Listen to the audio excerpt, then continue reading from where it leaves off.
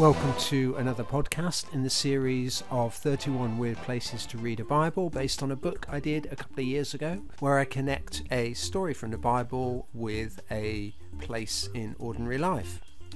And today we're thinking about watching cartoons, because many of Jesus' stories were like audible cartoons, really. They were larger than life, they were madcap, they were funny, they were surreal.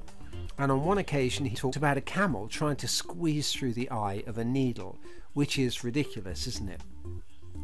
You know, you might as well talk about an elephant getting through a keyhole, or a double-decker bus driving in through one ear and out the other. You know, this is kind of mad stuff, which is saying basically it's ludicrous and it's impossible. And Jesus was using that story about wealth and getting into heaven. And the disciples were astounded because Jesus was saying it was very difficult for a rich person to enter heaven. And the disciples were shocked because they thought that riches were a sign that God was on your side, and that poverty was a sign that God had somehow turned against you. And Jesus is saying absolutely not. Nothing to do with wealth or poverty.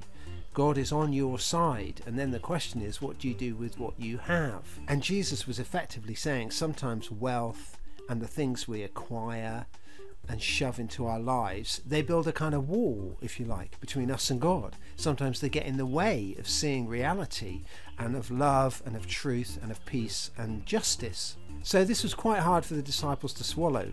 But Jesus frequently talked about this kind of thing. He said, you know, blessed are the poor. And the word for blessed meant God is with. And he talked about the grieving and the broken and those who long for some mercy and long for justice. And he said God is with all those people because God is in those places where there is darkness and difficulty. And in fact, Jesus then lived that out for the next 3 years, because that's exactly where he spent his days, with the people who were struggling and poor and broken and needing to know that God was with them.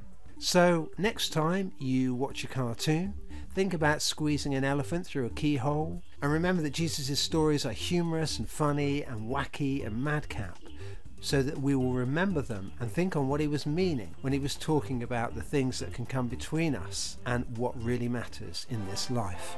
Thanks very much for listening. I'll be back again.